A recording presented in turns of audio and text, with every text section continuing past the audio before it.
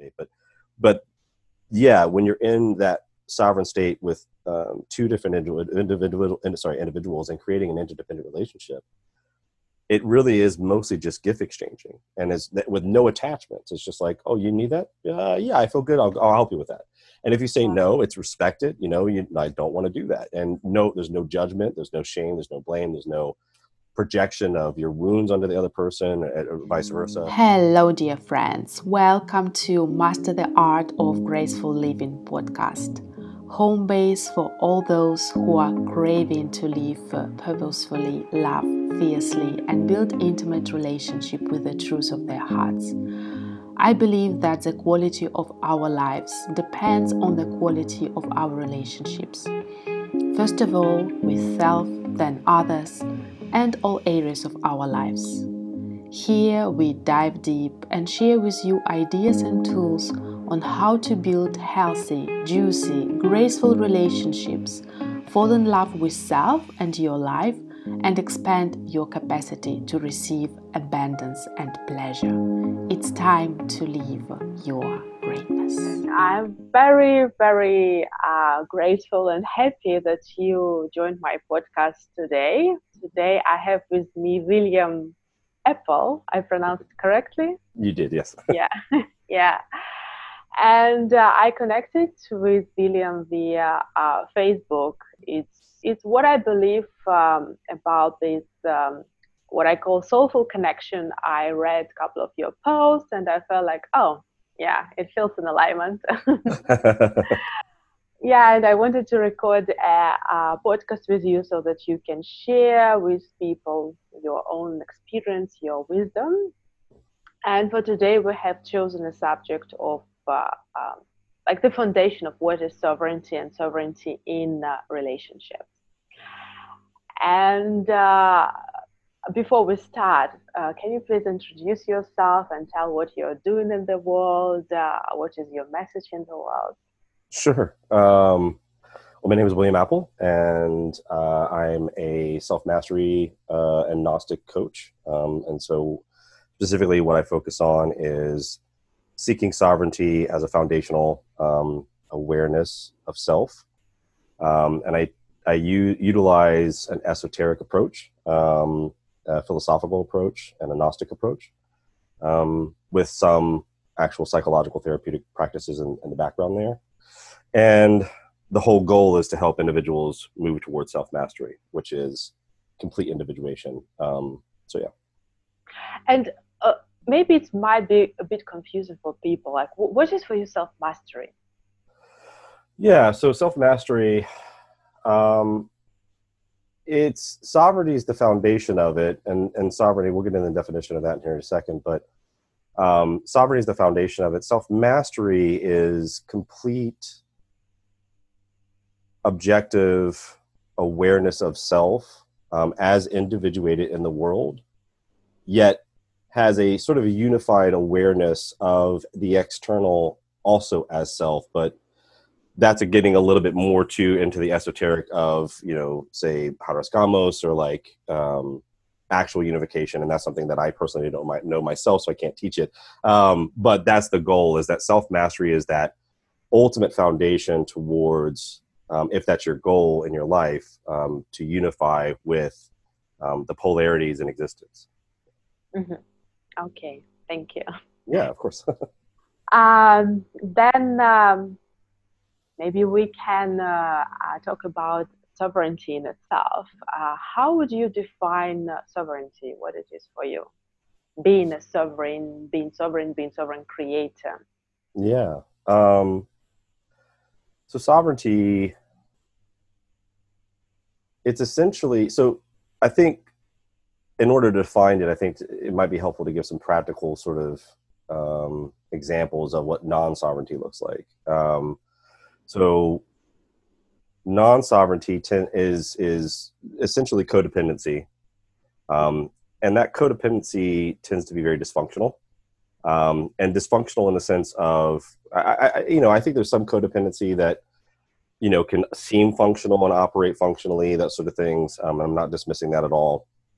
But most of the time, codependency tends to be dysfunctional, and dysfunctional being an externalization of identification to other people or to the external world. Mm-hmm.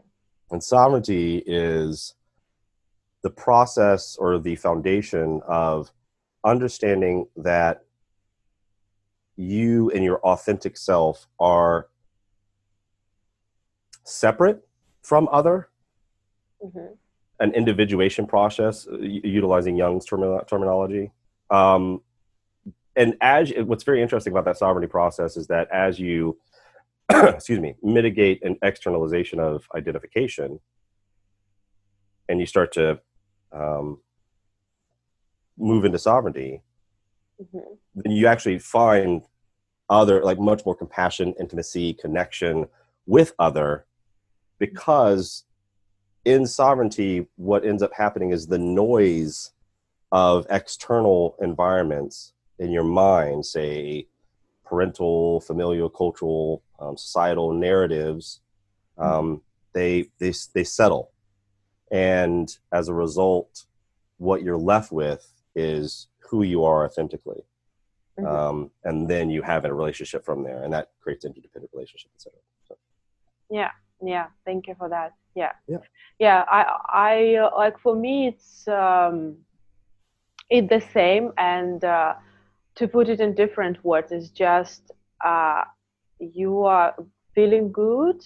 Who you are in this world is not dependent on something outside of yourself.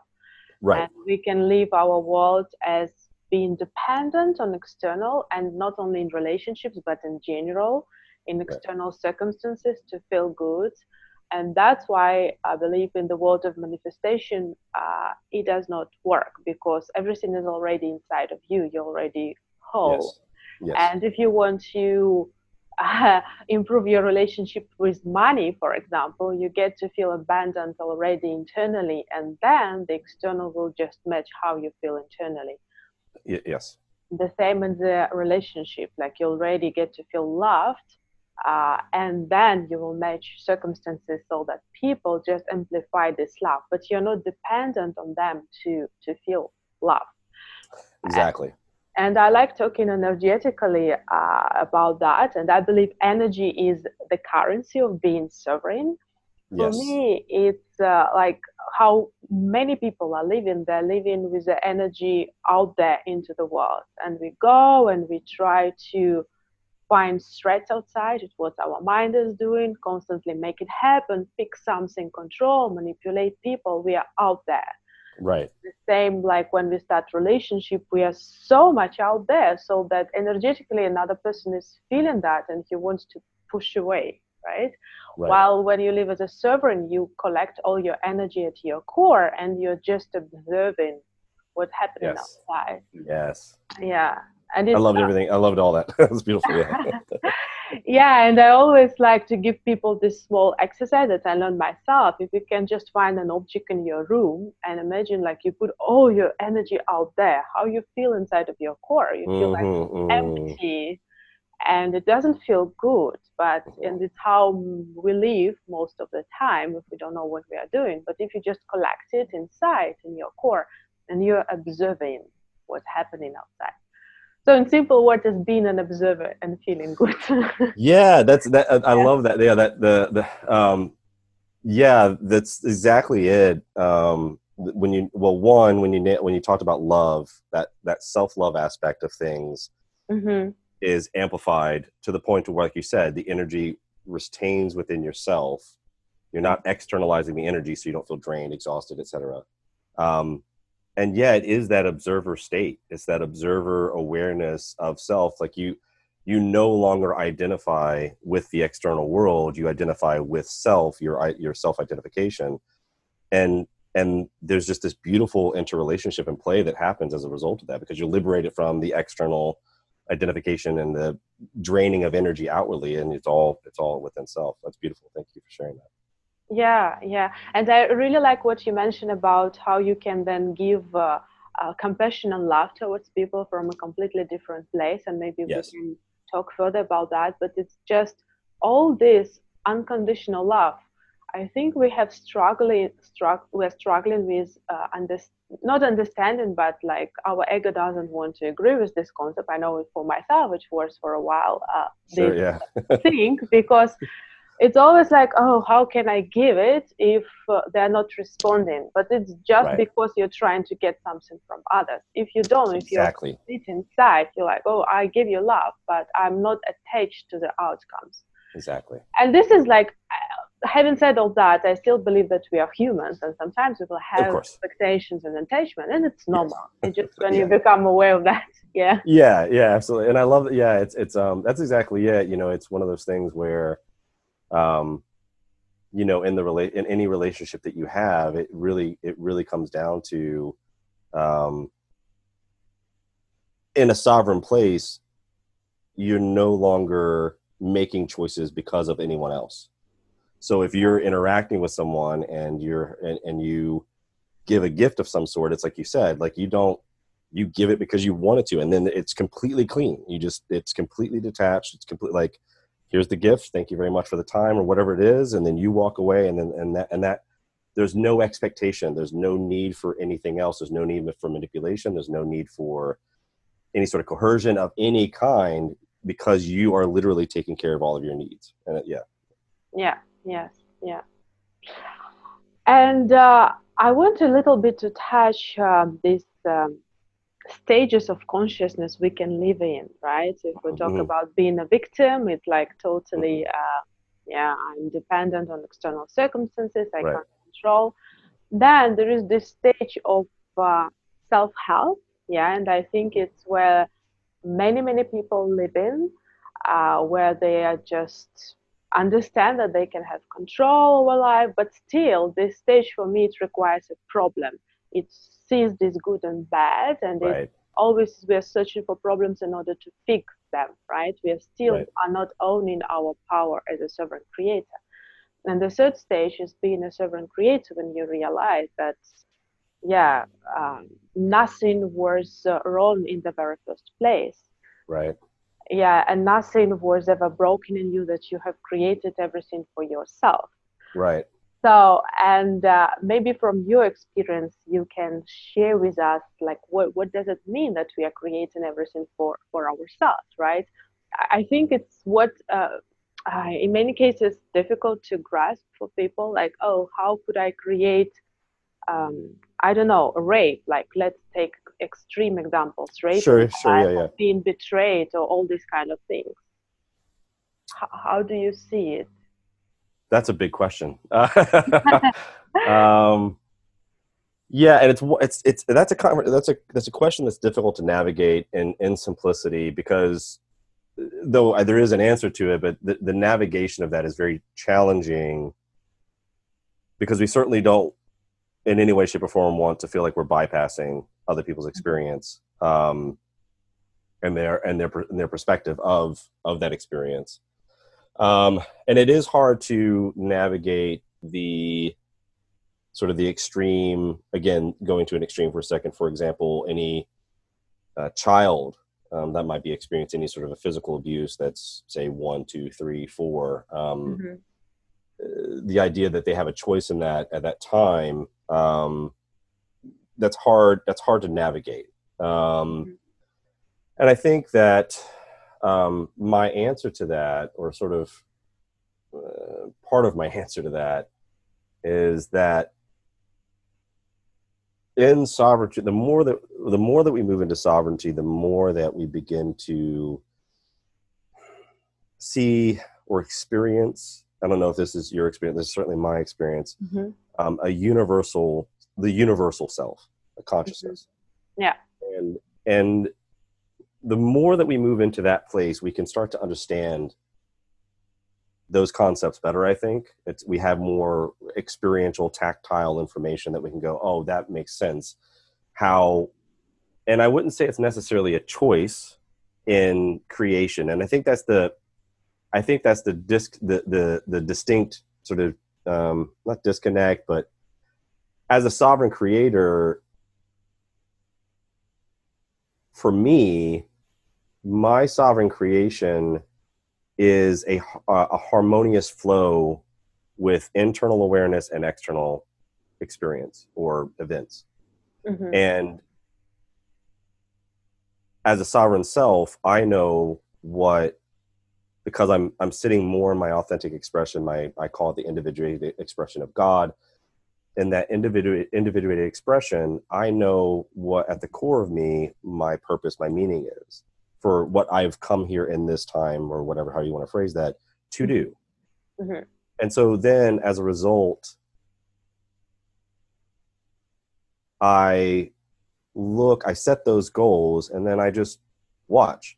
And the phrase "what's mine is mine" becomes very, very powerful. It's actually, because I don't need to go grasping. It's the same thing for, like, if you're in a codependent relationship and you're coming from victim mindset and all those things, when the external, like, if you're desperate, if you have that desperate feeling of, or actually, let me backtrack for 1 second. When you're in that space, you can have those yearnings, that desire for more, etc. And it creates this sense of desperation for the external to provide, to give you something that you need. So we clamor for it. And in sovereign creation, and you can create with that energy, but it's not the same. It's not authentic. It's not rooted. It's not grounded. In sovereign creation, from my experience, it's more of knowing, understanding that what is, like, setting the goals and the intention, and then knowing that what's going to provide for those goals and intentions. If it's mine, it's going to come to me. I don't need to go scrambling for it. I don't need to go reaching for it. I don't need to have any sort of anxiety over it. I just set the goal and I just watch. I sit in that observer state, and then I allow for the materials that are necessary to build whatever it is that I'm building to come, into my presence, and then I utilize them.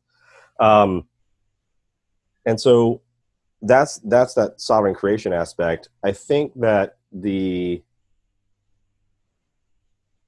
distinction of, say, if how do you, like, when you just go to something extreme where you're like, how do you create a rape? I think the way that I would go with that, especially if I was talking to a client, and this is kind of how I approach it, is that I don't go to the place of how you created that. I think that's like more of a personal gnosis experience, where as you do the self-work, you come to understand that for yourself. And that's a teaching that I don't think that we can really kind of pass along, because I think it sometimes can maybe do more damage than not. But so what I'll do is I'll go, in talking about something that's been horrific for you, or for an individual, is look at it as, or encourage them to look at it as understanding, trying to find the gifts in the event, of how it made you stronger, of how it made you tougher, how maybe it did put up coping mechanisms that were completely survival oriented, but it kept you safe. Like starting to own the power of what you, like, even though the event was horrible within itself, like that was very challenging for you. It was very damaging to you as a person. Trying to dig out what you gain from that helps you to find that sovereign identity, because you go, oh, even though I felt like a victim, I still feel like a victim. Actually, there was a part of me that was completely protecting myself. And the more that you start to move in that direction, then people can start anchoring the sovereign self, and then they can look back at whether or not they created that for themselves, and kind of, do that work that way. Okay. Thank you. Yeah, of course. Yeah. Yeah. Like how I see it is, well, for me, life is always happening for you. And I know that it might be difficult to understand for people who went through something, right? Right. To realize it. But it's just, I believe that at the soul level, we pick up all these experiences to become who we are. Yes. And of course, it's not easy when you went through something like that it requires forgiveness. And I think, like, when we're talking about all this, like, more spiritual aspects, I always try to remind people but be okay with your human experience. It's okay to feel what you're feeling. It's not bypassing this experience, but it's just everything if I see many people who are now great coaches, mentors, spiritual leaders, they went through something terrific because Yes. this was part of the experience to develop more compassion and love. And I know, like for myself, when I was going through some breakups, right? So every time, even if it was very painful, my heart was opening and I was able to Mm-hmm. feel more unconditional love towards people, more Right. compassion towards people. So I believe that's why in this life we are to expand and to evolve. And sometimes it's happening through these painful experiences. The problem Yes. is that we don't want to accept it. And all the suffering is happening when we don't accept it. But we Right. don't remember why we put it into our life in this lifetime. Right. That's why we experience all this suffering. Right. And I think that, yeah. And as you move into that sovereign state awareness, it's, you start to understand that when you look back at those moments of horror, that you did, in fact, like you said, create that for yourself. But it's one of those things where it's like, yeah, until you get there, you can't see that. It's just like, there's no way that I would ask for that. But when you get to the sovereign state, or at least part of the sovereign state, then you go, oh, I see, like you just said, it's like, I see how I needed that experience in order to get me to where I'm at today. And there's no way otherwise that I would be able to be at the place that I'm at today without that experience. Yeah. But then I believe with that comes as well big responsibility, because Yes. And what I mean by that is when you create unconsciously your experiences in the beginning, because you don't know like everything. Like even if we take relationships, all those breakups, maybe you have been living with this belief that, oh, I'm not worthy of being loved, or they abandoned me, or that I need to change in order to be loved. So you create all that, and I believe we are pulling out from people different aspects, so they start behaving with you in this way. Yes. But when you realize what's happening, it's not like, yeah, you understand, but it's very important as well to take responsibility when you go to the next one, so that you don't recreate the same. Yes. And for me, that's why sovereignty is a big responsibility, because it is. Yeah. Sorry, go ahead. No, it's like I almost finished. Just when you understand that you are creating everything in your world, then you're like, oh, you get to become conscious moment by moment. And it's, right. Yeah, when I started realizing that, it's not always fun place to be. Right. Yeah. Well, and I'll as an extension to that, so one of the ways that I teach sovereignty is the foundational aspect of moving towards sovereignty is self-accountability, responsibility. Mm-hmm. So really, like, I find that to be the doorway, and then there's self-inquiry, and you put those two things together, self-inquiry and self-accountability, and you will find sovereignty. It's sort of an effortless process. But so I agree with you. I think that, yeah, it's there's also too, as an extension of what you were saying, I have found that the more that I anchor into sovereign, authentic awareness of myself, mitigating, eradicating identification with external narrative, etc., and it's kind of what I was talking about earlier, is that my responsibility, my accountability of how I move into relationship is already anchored more and more every single day into a place of responsibility. And it flows naturally. So I don't naturally and effortlessly, the more that you move into self and self-awareness and that sovereign place, there's an effortless expression of where you just show up naturally in a responsible state, because self-accountability is such an anchor, or self-responsibility is such a foundational awareness and anchor of sovereignty that you can't not express that. And so, Yes.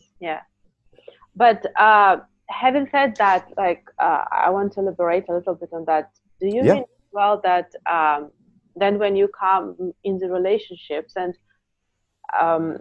this is what I learned about different stages, right? It's all being in relationship. It's the first you calm and you try to, okay, I can't satisfy my needs, I'm out. The second Right. one is more transactional. We just talk with each other. This is my needs, this is your needs. And I think it's very healthy stage. It's where maybe we all need to be for a period of time. Yeah, certainly more functional. Yeah. Yeah. And the third one is about what is required in the moment. And I think this is what we can do when we become much more sovereign. It's like, Yeah. it's not what I need, but what is the gift that I can give, because I'm already full and I Yes. can give this gift to you. Yes. Yeah. Yeah. And that's what I find, how you just framed that is what I think, is called in the psychological community as an interdependent relationship. Mm-hmm. So you're in, you're sovereign within self. You're not expecting anything, and you don't really need anything. You don't need anything from anybody else. And as a result, then it really just is a sort of a constant gift exchange, whatever the relationship is. Mm-hmm. And especially if both people show up in that stage, which I hope that if you're in a sovereign state and you're in a relationship with someone that's not in a sovereign state, then maybe I would encourage that individual to maybe try to find somebody that's in a sovereign state.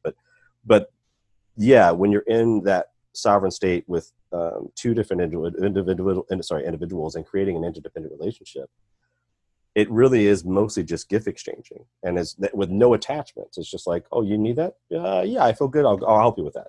And if you say no, it's respected. I don't want to do that. And no, there's no judgment. There's no shame. There's no blame. There's no projection of your wounds onto the other person, or vice versa. It literally is just, that sounds great, let's do that. Or no, I can't do that today, let's do it tomorrow. Or I don't want to do that at all, or whatever. And also too is as sort of like an ultimate point, either A, you continue a relationship because it's working, but if it ends, or like it's just not working anymore, the ending of that relationship, it's like, oh, this isn't working anymore. I love you, thank you for the time, and that's had a beautiful relationship, and you go your separate ways, and there's no weirdness about it. There's no pain. There might be a little sadness and some nervous system responses, but yeah, mostly it's just a clean, respectful, breakup. So yeah, definitely. But having said that, about the needs, I think it is still healthy when you just communicate them, even if you're in sovereign relationship. Absolutely. Because like, we are still, I think we have all our life to process all our childhood programming and everything. But being sovereign, it doesn't mean that you don't need to have all those wounds, right, and needs. Right. But it's more like you are coming from the place of, I take responsibility, I know what's happening, I'm not projecting them on you, this is my stuff, can you support me, can you hold space for me? Yeah, absolutely. I think that's a really important distinction to make. Yeah, because like you said, we're still human, we still have a human experience, and we're still going to come up with things that we're totally responsible for. We know that, we own that in that sovereign space. Mm-hmm. But if you're in a relationship, it's always nice just to be like, hey, like I'm going through this, dude. Do you have time and space to be here for me with that, and just kind of walk with me on that? And that's it. Yeah, it's beautiful to be able to do that, and to be able to feel, and also too, in that sovereign space, when you express those needs, and someone shows up and they say, no, I can't do that for you. Especially if they're in a sovereign space, or even it doesn't even matter they are. That's a judgment. But just in your own sovereign awareness, you go, okay. You can't. And it's not, you don't feel wounded. You don't feel like you're being punched in the face. You don't feel like, you don't have that. You just go, okay, cool. That person showed up and they said, no, they can't help. Cool. I'll go do this on my own. That's what I'm doing anyways, but I was just asking for a little help and they can't do that. And it's not a big deal if they can't. So Yeah. Because you can go and satisfy this need somewhere else. Exactly. Yeah, exactly. Yeah. We are trying to give all our needs to one person, and it can never be satisfied through it. Yeah. It's too much of a burden. Well, exactly. And one of my one of the first teachings I give to my clients is that no one can know you better than you know yourself. So why? And that's just literally true. No matter how much time you spend with someone else, there are so many processes. There are so many little nuanced experiences and interpretations that you're going through that you'll never be able to articulate, because it's almost infinite, really, if not actually infinite. And as a result, there's no way that anybody's ever going to be able to know all that nuanced experience. So you know you better than anyone else ever will. So just own that. And if you start owning that, then you're not going to need anybody else to fill those needs, really. It's more just a walking home. So yeah. And for people to understand if they are in this not healthy codependent relationship, can you maybe give 3 major description? What does it mean to be in codependent relationships? To be in codependent relationships? Yeah. So that they know, so it's some flags. Yeah. If you need anything from anybody else, if you are looking at other and saying, I just wish they would do this. I just wish, or I did A, B, and C, and that person didn't show up. They suck as a human being, whatever, then your judgments come out. If you're doing any of that, you're in a codependent relationship. And to take that further, the minute that every moment that you're externalizing identification. So, and this is the beautiful thing, actually, this is a little side note, but this is the beautiful thing. The more that we move into sovereignty, the less judgments we have. Because, and by external, so then that moves into the definition of externalization here, which is, if you're externalizing yourself, and what that means is if somebody, for example, one example of that is somebody does something that's external of you, and you go, oh, I wouldn't have done that, or I don't know why that person did that, or whatever. That's a codependent relationship. You're projecting your identification onto another person, and then trying to quantify their actions based on how you would justify them, or how you would do that. So that, and the externalization / projection, those words would be, I think, interchangeable there a little bit.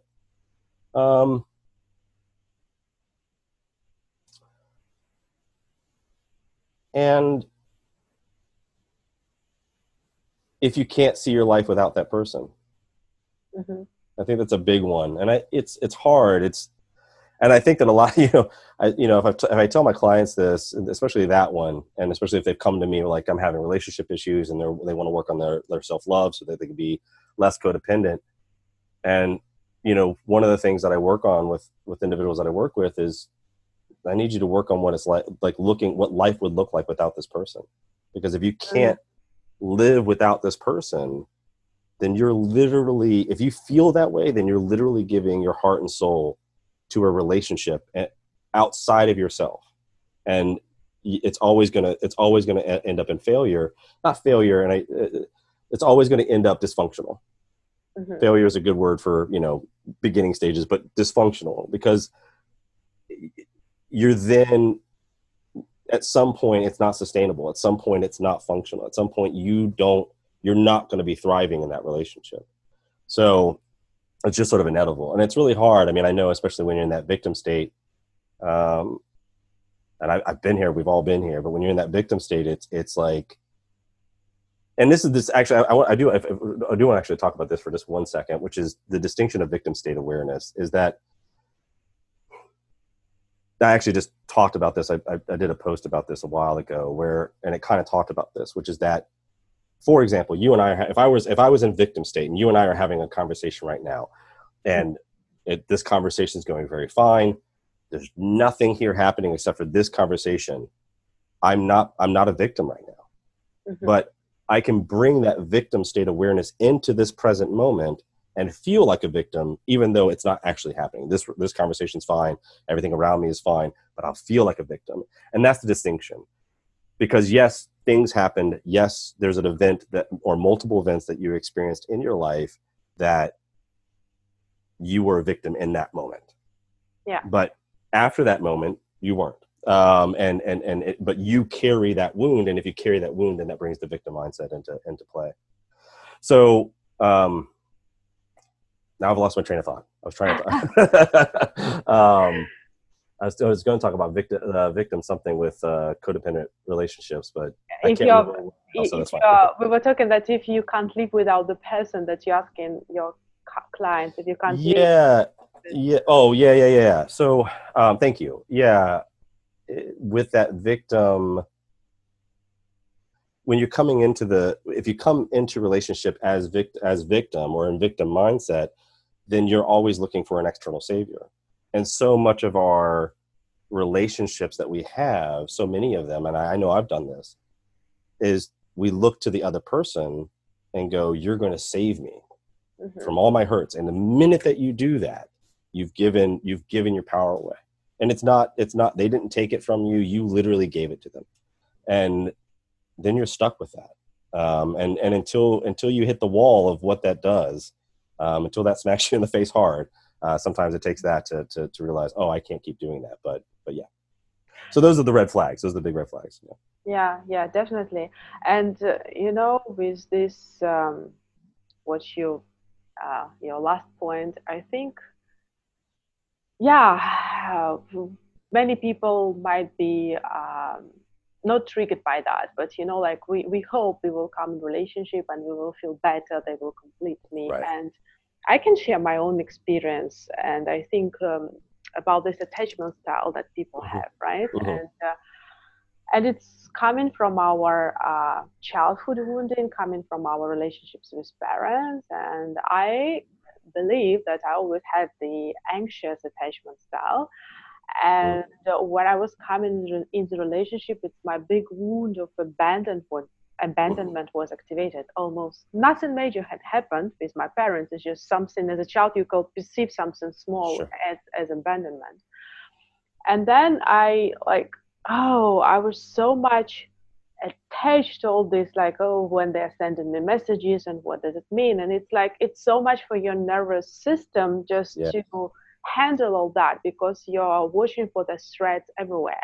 Yes. And I was just always like, for what I'm doing for my clients, I was discovering what is the approach, because there are some in this book itself, where there is written about this attachment style. They also is saying like you get to communicate it to your partner so that he can support you with that. But to be honest, now I think it will not give you the ultimate solution, because it shows up as a burden to your partner one more time, right? Yes. Putting all this, your anxious style on them. Yes. And it's good to share it with them. I'm working through that. But I'm going to work on this myself. Yes. And I was healing this part of me, and I think I healed it by now. Right. Also, sometimes it still shows up, but at one point I made decision. No, I don't want to do it this way, because still you keep on being in this codependency, and you're dependent on somebody sending you messages at the right time, or somebody always confirming you. So yeah. And I believe it's like, it gets to be a balance. If you're working on something still, if people who are listening, they have attachment style, like tell it to your partners. Tell it, because then it gets clear, like what are you going through. But then take this responsibility to heal it. Yeah. Yes. For yourself. And it's always amazing, I believe as well, you're attracting somebody who will help you to heal it. Right. Yeah. One way or another. Yeah. Absolutely. Yeah. And that's actually that's one of those other gifts that come up from sovereignty, is going back and it's the same thing as looking at the childhood experience of whatever that you're having with trauma or abuse or anything, or any sort of neglect or anything like that. It's the same thing as like, it's like you just literally said, as you're going through the stages of your evolution as a person, every relationship that shows up, whether it's a relationship like we talked about when we first talked, it could be your relationship with a door that you have next to you, or an actual person, whatever it is, that relationship is going to teach you something. And it's hard to see that in that moment, but you did call that in, and a lot of times it's very unconscious. But when you get to sovereignty, you can look back at that and you go, oh, I see how that was helpful. Thank you. And then you have a lot more gratitude too, because you're like, oh, I get it. I just really would not be here if I hadn't gone through that little nuanced experience there. So. Yeah, definitely. And sorry, go ahead. No, go ahead. No, I believe if I look through my life, we attract the partners really to help us to heal all those wounds, not Yes. only one, but and it gets better and better. And I believe every relationship you're in will have a piece of karma, what you call it, right? Yeah. But when you start realizing how it is happening, it will be getting better and better. And I believe not only you attract people who will, I don't know if your wound is being abandoned or betrayal, Sure. but you will pull out from them aspects that will match your story, because I believe that Yes. we are multifaceted beings. We have so many activation points inside of ours, and that's why different people are behaving differently with different people. It's just because they're trying to match your story. And when you realize it, you have you have power over it as well. It's like, oh, okay, what I'm putting out there. I agree. And there's two extensions that I'd like to add to that. It was, well, the first one, I'll go back for a second. And my own personal experience relationship, you were talking about, the projection of, your needs onto other people. And then there's the, what was the word you used? It was,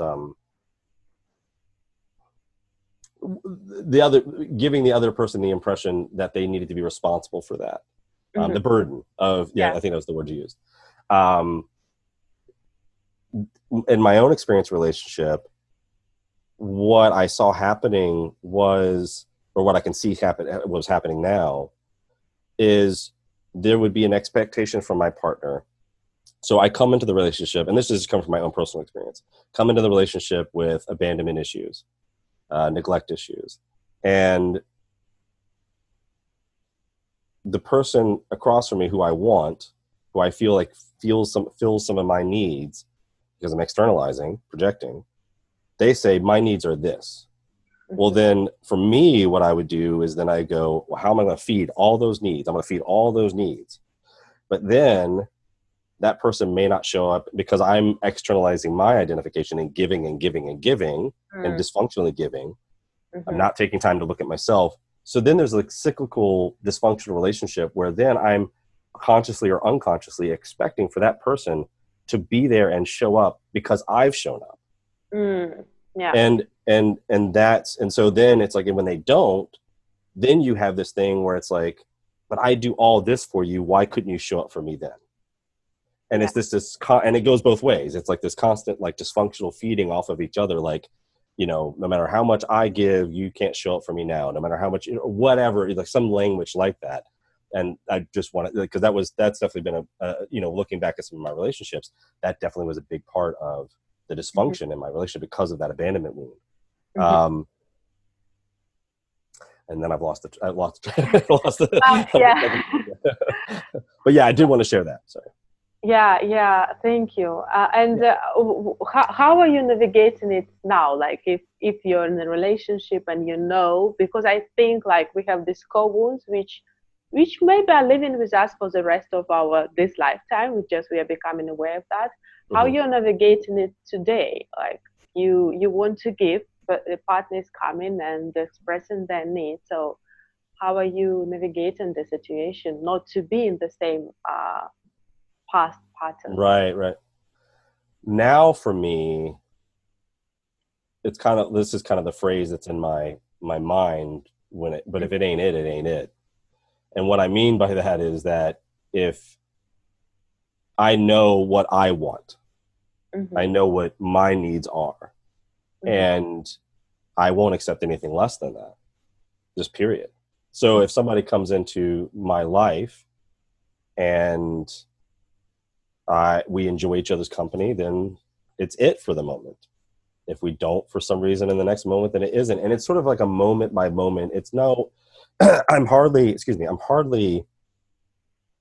in the future very much, or in the past. I'm much more now. And so when I'm in a relationship of any kind now, whether it's friends or intimate or whatever, that relationship, I show up fully in this present moment. And when we disconnect, when we walk away from each other in the physical present moment, then I'm on to the next thing.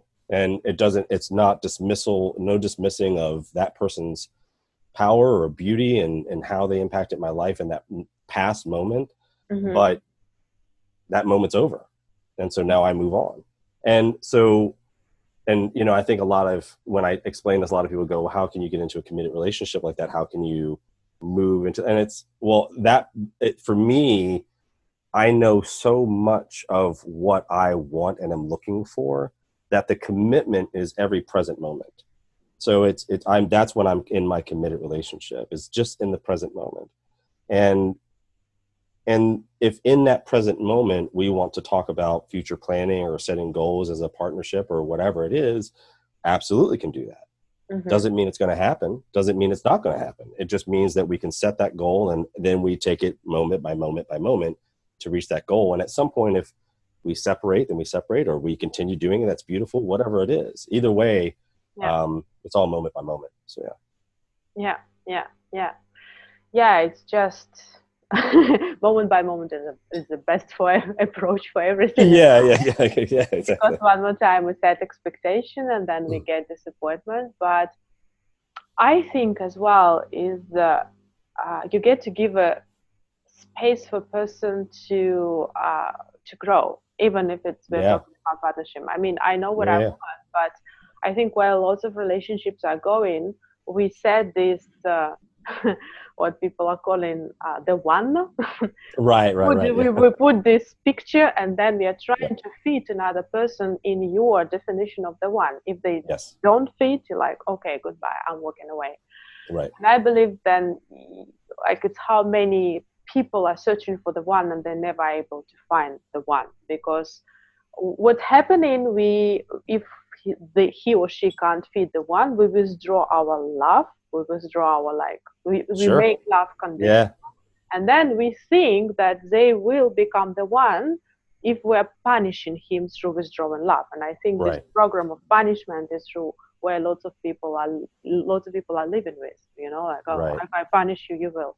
But I believe if you look at how it is developing at the soul level, if you look like this person, you are here to evoke something from him or her, something good. And not being attached to the outcome. Okay, I'm going to be and give my love, give my gift, because I'm helping them to grow at a soul level. I'm evoking something great from them, right? And this is already a success, I believe, right? Right, yeah, agreed. Yeah, whether you continue or not. And I believe what's happening very often is if you give the space, another person, it's like you stop projecting on them your description of the one. Yes. They have this space to grow. They have this space, because then I believe when people feel loved, they have much more opportunity to grow with you. Yeah, and I think you just, to me, I think you just nailed like the gift of sovereignty. Is the external gift is that you show up in relationship with mitigation, if not hopefully eradication of conditioning, external conditioning. Because this is something I teach as well, is so, you know, even if you're looking, like you said, if you're looking for the one, that's a future externalization, right? So anytime we're looking towards the future, we're externalizing ourselves towards something that doesn't even actually exist yet. So the one is a future thing, and we're externalizing and projecting that onto a person, et cetera, like you're saying. And what you're doing in that moment is you're projecting essentially conditions, right? Like you're saying, like you're giving these conditions to this person. If you don't meet these needs, then I'm out, you know? And of course, if you fill your own needs, then that won't ever necessarily happen. But getting to that observer state, which happens in the sovereign state awareness, as observer, and as strictly observer, if we're actually getting into strict observer state, there's no conditions there. Mm-hmm. But as you're mitigating that and working on that, when you're in relationship and you're moving much more into that deep observer state where there's unconditioned observer state, everything that you bring into relationship, more and more of that is unconditioned. And as a result, the condition, you can look at the conditioning as something that people can hold on to, or they can scramble with, or they can fight against, or they can push against, or they can, it's something tangible and definite that you can actually define and give a reason why you can continue externalizing yourself onto someone else, and then say, well, you did this, that's why I'm doing this, right? So and those conditions present that. When you're unconditioned, it's like you're saying, you show up in love, and you naturally just effortlessly give your partner space to just figure out who they are. They don't need to be anything else except for themselves. Yeah. And that's a beautiful gift. Yeah. Yes. Yeah. Yeah. This space. Yes. Yeah. Yeah. Yeah.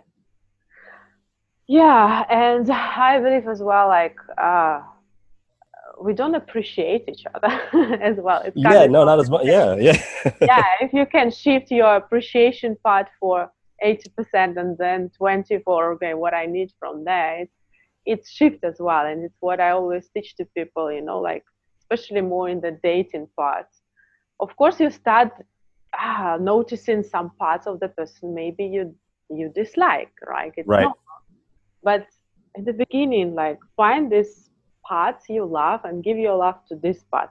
Don't focus on what you dislike, because I am a believer as well that we are evoking something from each other moment by moment. And if you focus on the good, they will show you more of that. And we can talk about this from energy or more esoteric point of view, but as well from a purely pragmatic point of view. It's like, if you behave in a certain way with a person and focus on his good, he wants to give you more of that.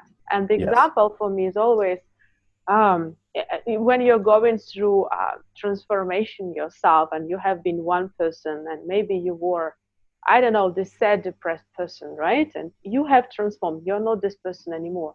Then you go to visit your parents. They don't know that you have transformed. They still relate to you as your old self. Right.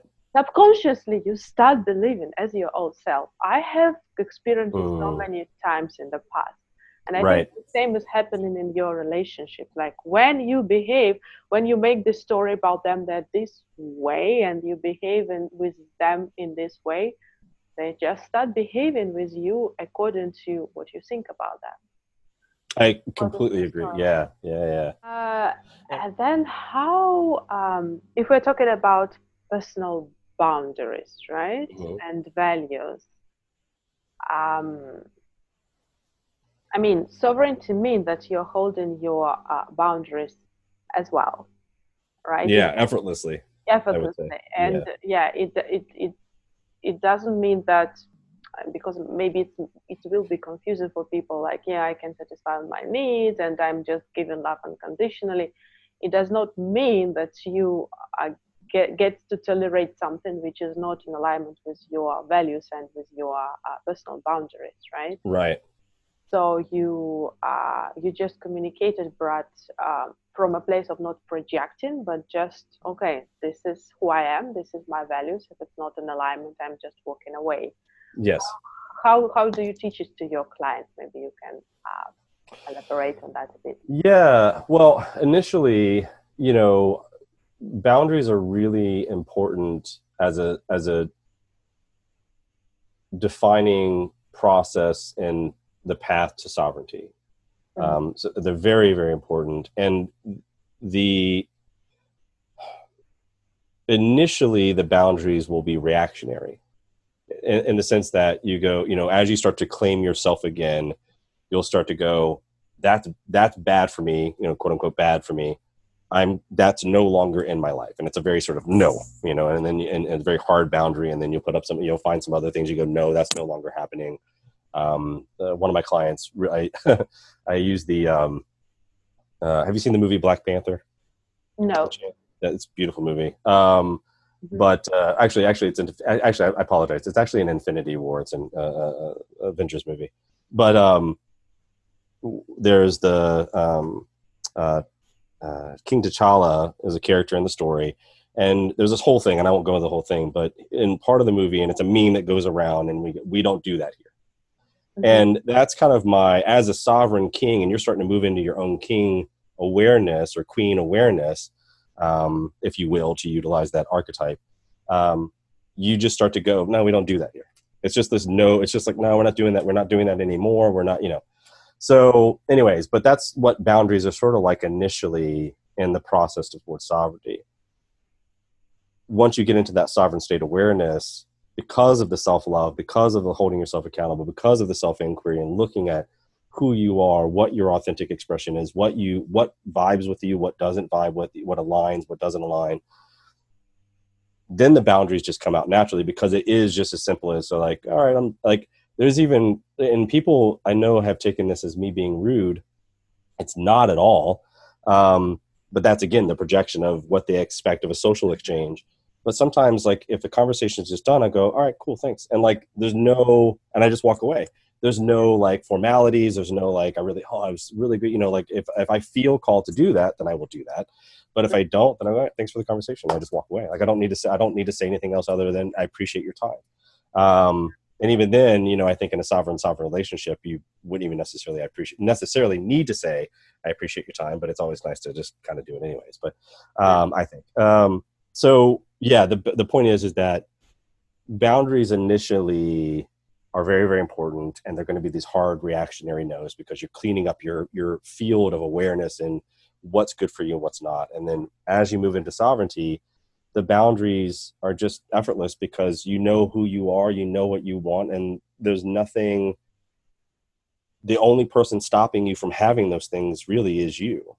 Mm. So you just say, no, that's not good for me. And it doesn't have to look like anything. It could literally just be, thanks for your time, I appreciate it, and walk away. That's literally as simple as it could be. So yeah. And I believe it triggers lots of people because they are not capable of holding their own boundaries. Right. Yeah. No. So yeah, I think most people have a struggle with that. Yeah. So yeah. Yeah. And can we say then that self-love is maybe the first thing we need to start to claim back our sovereignty? Yeah, I think from my experience, I think it looks like, kind of like how I said it earlier, is that, well, I don't think you would recognize it as self-love initially, but moving into that self-accountability and self-inquiry process is a self-love action.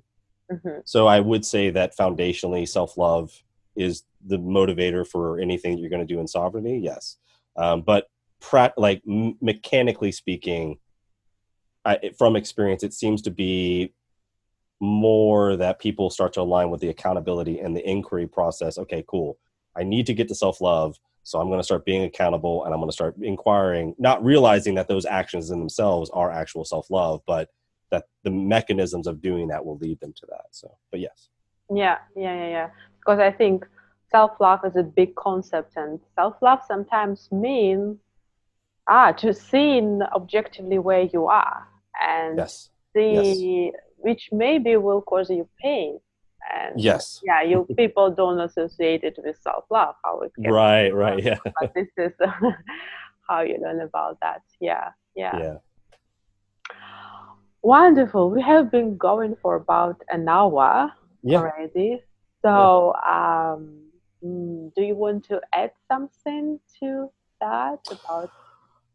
No, I can't think of anything else. Actually, there was something that came up earlier. What was that? It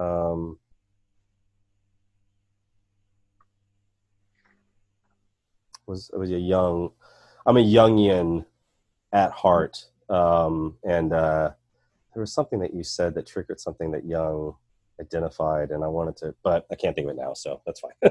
Maybe we'll leave it for it'll be another time. Yeah. Yeah. So no, And then I have one last question for you. Sure. What is your biggest truth in life? Your personal truth in life? Can be relationship-wise or not. Oh, that's. I feel vulnerable right now. Okay. I'm gonna lean to that. Hold on a second for a second here.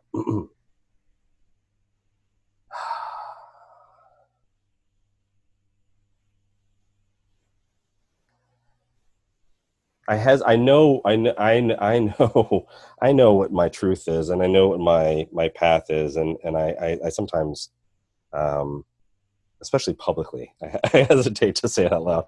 I'll simplify it, and I'll say that I know that my path is to help people, and that to help people find, because there's so much of, especially what we're seeing in the world right now, and especially in the U.S. I don't know if you guys are keeping up with the debauchery that's happening in the U.S. right now. But it's and I understand that what we're going through is just a natural process of birthing into a new life. I mean, that's just, you can't have birth without the birth pains of it. Doesn't matter what you're creating. So I acknowledge that. And I think my part in the whole process and my truth is being a part of that and helping individuals find their sovereignties, find self-mastery. It's something that I have looked for all my life, and I had to go through that dark night of the soul, that complete ego death, where it was just like literally became, I'll get personal, literally became suicidal. I was hospitalized at one point years ago as a result of that. And the path back from that. And it's one of those things I can go back, because now I'm at where I'm at now. I go, oh yeah, everything that happened was because I needed that. I needed to go through that in order to get to where I am today. So sharing that expression and helping people find sovereignty, self-mastery, self-love, because the less that we project into the world, the less chaos we'll see out there, the less destruction, the less, I know it 100%, because one, in my own external, and I'm sure you experience this too, in my own immediate environment, there's much more love, there's much more patience, there's much more understanding, there's much more, all those things that we're all seeking. At the end of the day, we're just hoping that we can find it. In the process of getting to sovereignty, you find it. It just comes naturally and effortlessly. So I think that that's really a big core of my work. That is the core external part of my path, is to help people find that for themselves, and not only for the individual, but also for the world at large, in the hopes that we can mitigate some of the tensions that are going on in the world and move into that new awakening. So, yeah, thank you so much for sharing this vulnerable part of your life. Thank you. Appreciate it. Yeah, and I think like what you are doing is so much required now in this world. Likewise. Yes. Yeah, thank you. And it's just because still there is lots of chaos out there, but I think there is all those people and coaches, light workers. They are growing, and there are so many amazing souls out there who can, I believe now, can uplift the ones who are still in their victimhood. Yes. And and it's what you mentioned, all this. I believe, like at soul level, we create everything, and you go through this, and now you see, okay, that's why it happened in my life, and it's so beautiful. Yeah, I agree, and I maybe you said it before, but I think the distinction of creating at a soul level is important in that sovereign. When we talk about, because that is true on the ultimate soul level, over soul, whatever you want to call it, highest self consciousness. At that perspective, you absolutely did create those things. It's inevitable. It's completely impossible for it to have been anything otherwise. So I think, just wanted to add that distinction, because I completely agree with that. Yeah. And so maybe you can share as well where people can find you if they want to work with you. Sure. Your social media and. I don't have a website yet. I'm actually in the process. I'm actually new, but I kind of blew up, and so I haven't, the regular things of business I have not done.